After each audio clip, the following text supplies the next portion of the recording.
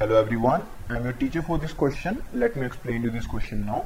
If the point P minus 1, 2 divides the line segment joining the point A 2, 5 and B in the ratio 3:4, find the coordinates of B. So question में हमसे कहा गया कि AB एक line segment है जिसके ऊपर P लाई करता है जो कि 3:4 के रेशियो में AB को डिवाइड कर देता है, तो हमें B के कोऑर्डिनेट फाइंड करने हैं।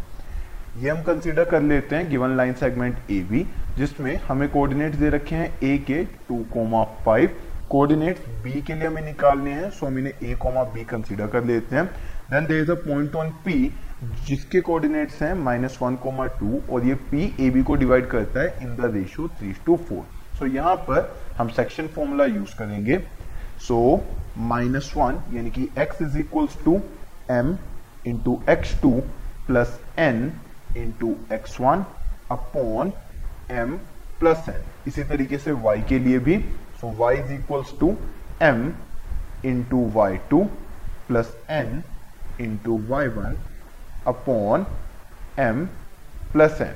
सो यहां पर 3 + 4 7 हो जाएगा, क्रॉस मल्टीप्लाई में यहां पर -7 is equals to 3a plus 8 इस साइड शिफ्ट हो जाएगा, सो -15 आ जाएगा, -15 अपॉन 3 यानी कि -5। सो a की वैल्यू आ जाएगी -5। देन इस साइड में 7 इंटू 2 यहां पर आ जाएगा 14 is equals to 3b plus 20। So 14 -20 करेंगे -6 आएगा, -6 अपॉन 3 यानी कि -2। सो b की वैल्यू आ जाएगी -2। सो इससे b के फाइनल कोऑर्डिनेट्स आ जाएंगे a, b यानी कि -5, -2। I hope you understood the explanation. Thank you.